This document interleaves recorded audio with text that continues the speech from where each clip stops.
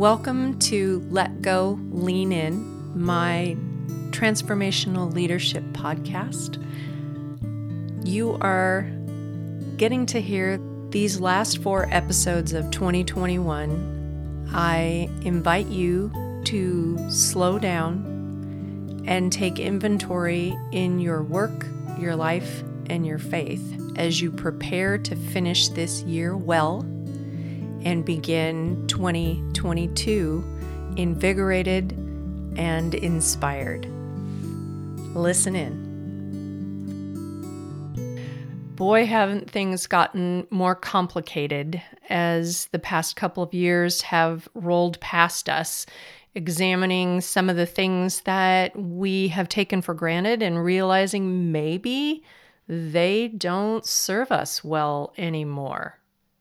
Interestingly enough, that's exactly what I want to talk to you about today. In this particular episode, I want to introduce or remind you of, depending on how you manage yourself, the idea of end of quarter, end of year reflections. Now, just as I mentioned, the Thanksgiving holiday in the United States has gotten kind of complicated as we've taken a more honest look at the origins of this holiday. So goes our habits of behavior and thought as we lead ourselves and others. Because we can get into a groove of doing things or thinking about things in a particular way that at one time served us well. However, they may no longer be as effective or as pertinent. So the idea of end-of-year reflection is to take the time to go back over the previous year and make note of what is working and what isn't working. And for this entire practice, I honestly want to remind you to focus on only one of those lists. So for today's exercise, let's focus on what's working, what's going well. Now, the reason I want to start there is because most of us have what's called a negativity bias. We are really good at finding what isn't working, what doesn't look good, what doesn't taste right, what doesn't smell right, what doesn't fit. We see the negative far more quickly than we acknowledge what's working well. So the saying, if it ain't broke, don't fix it, applies here, except that what's missing is that we are not acknowledging it and being grateful for it.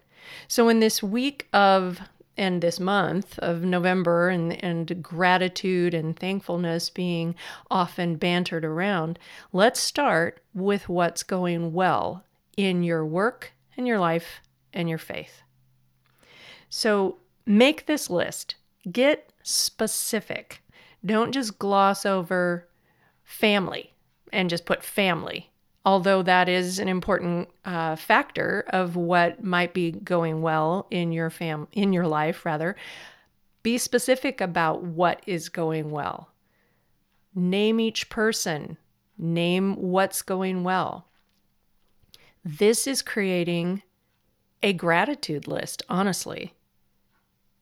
And if you come along as you're thinking of something that's going well and you bump into something that's not going well, don't focus on that. Write it on a separate list because we'll talk about that later. But get it out of your head so you're not distracted by what needs fixing, because right now you're focusing on what's going well. When you think about your work life, is it the relationships that you have with your coworkers?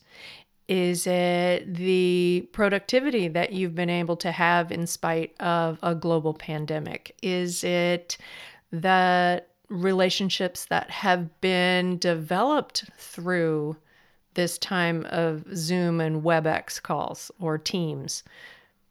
Name the things that are going well.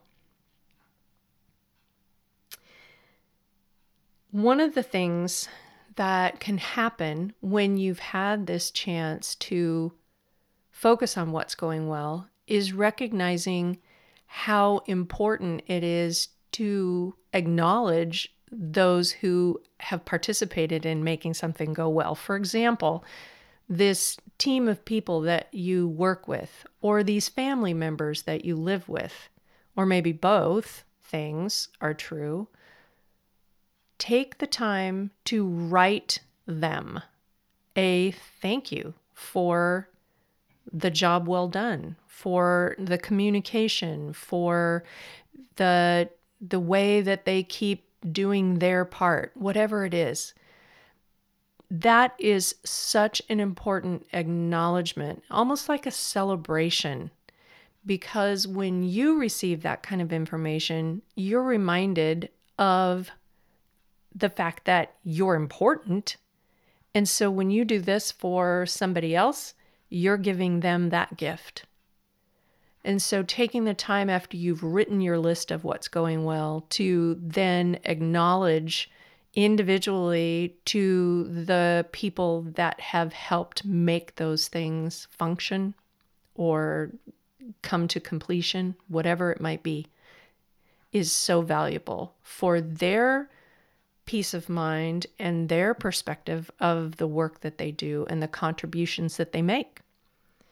So take that time. You know, it's fascinating to me because as I work with my coaching clients, we start with either items of gratitude or celebrations or wins. Any of those three we will talk about.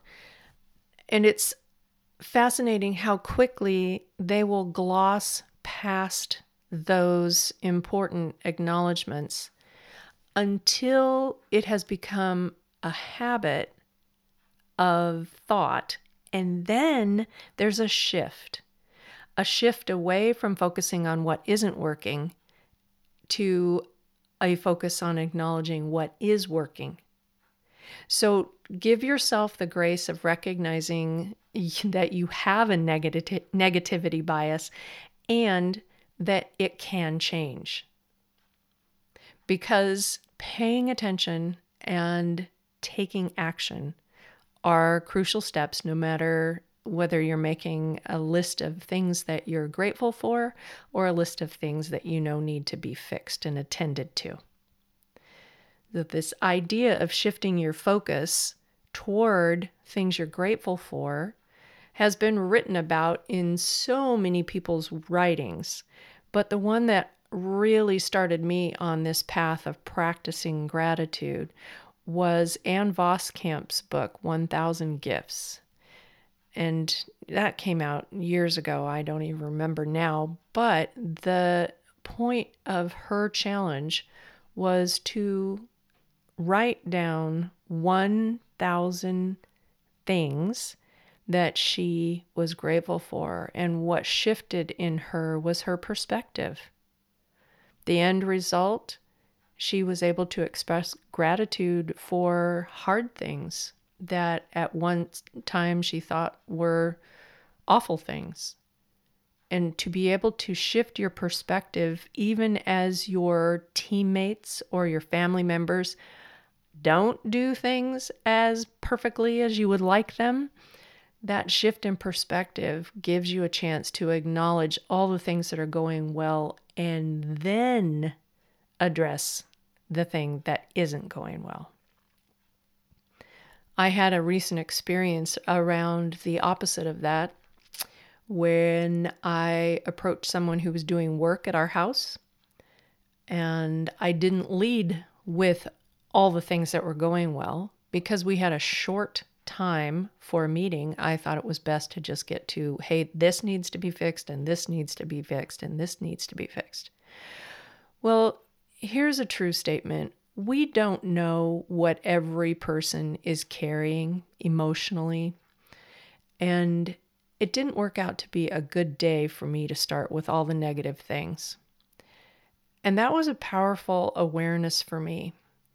Because it doesn't matter what my list of things is. It matters the person that I'm speaking to.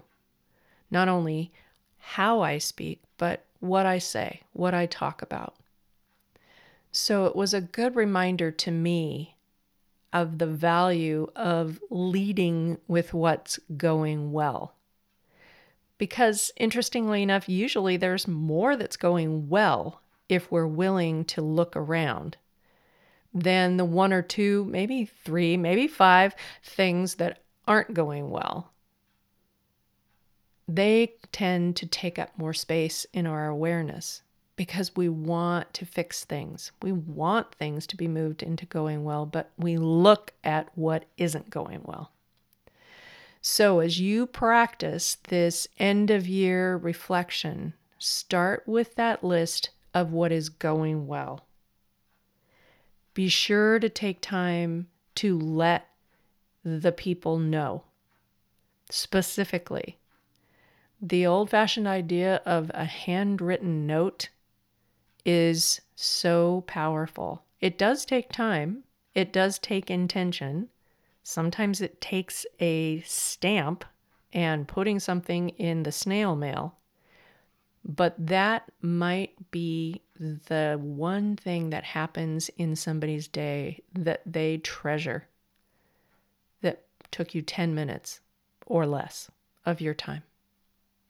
So as you move into this week and look forward to having a day, maybe 2 days, maybe more, that you're not doing work that other people have given you to do, I hope you'll take the time to reflect on what's going well. Have a happy Thanksgiving. Well, thank you for being here for this episode of Let Go, Lean In. As I mentioned at the beginning, this is one of 4 episodes focusing on taking inventory.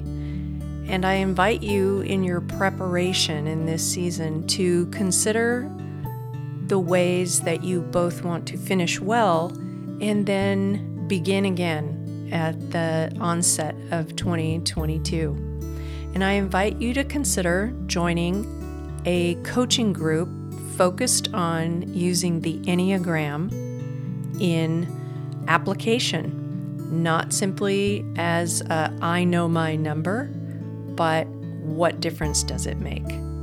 And so in 2022, I will be hosting coaching groups focused on the Enneagram. And if you're at all interested in participating in that, you can message me through email at lisa@lisalewiscoaching.com and let me know that you're interested.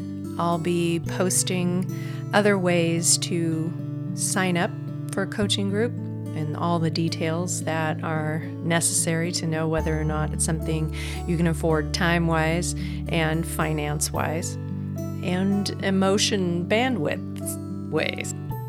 Another offering I invite you to consider is if you are a member of a team or a leader of a team, you can use the Enneagram as a tool to help everyone on your team understand one another better, work more effectively together, and develop your team in their relationships with one another regarding respect, empathy, consideration of what others need.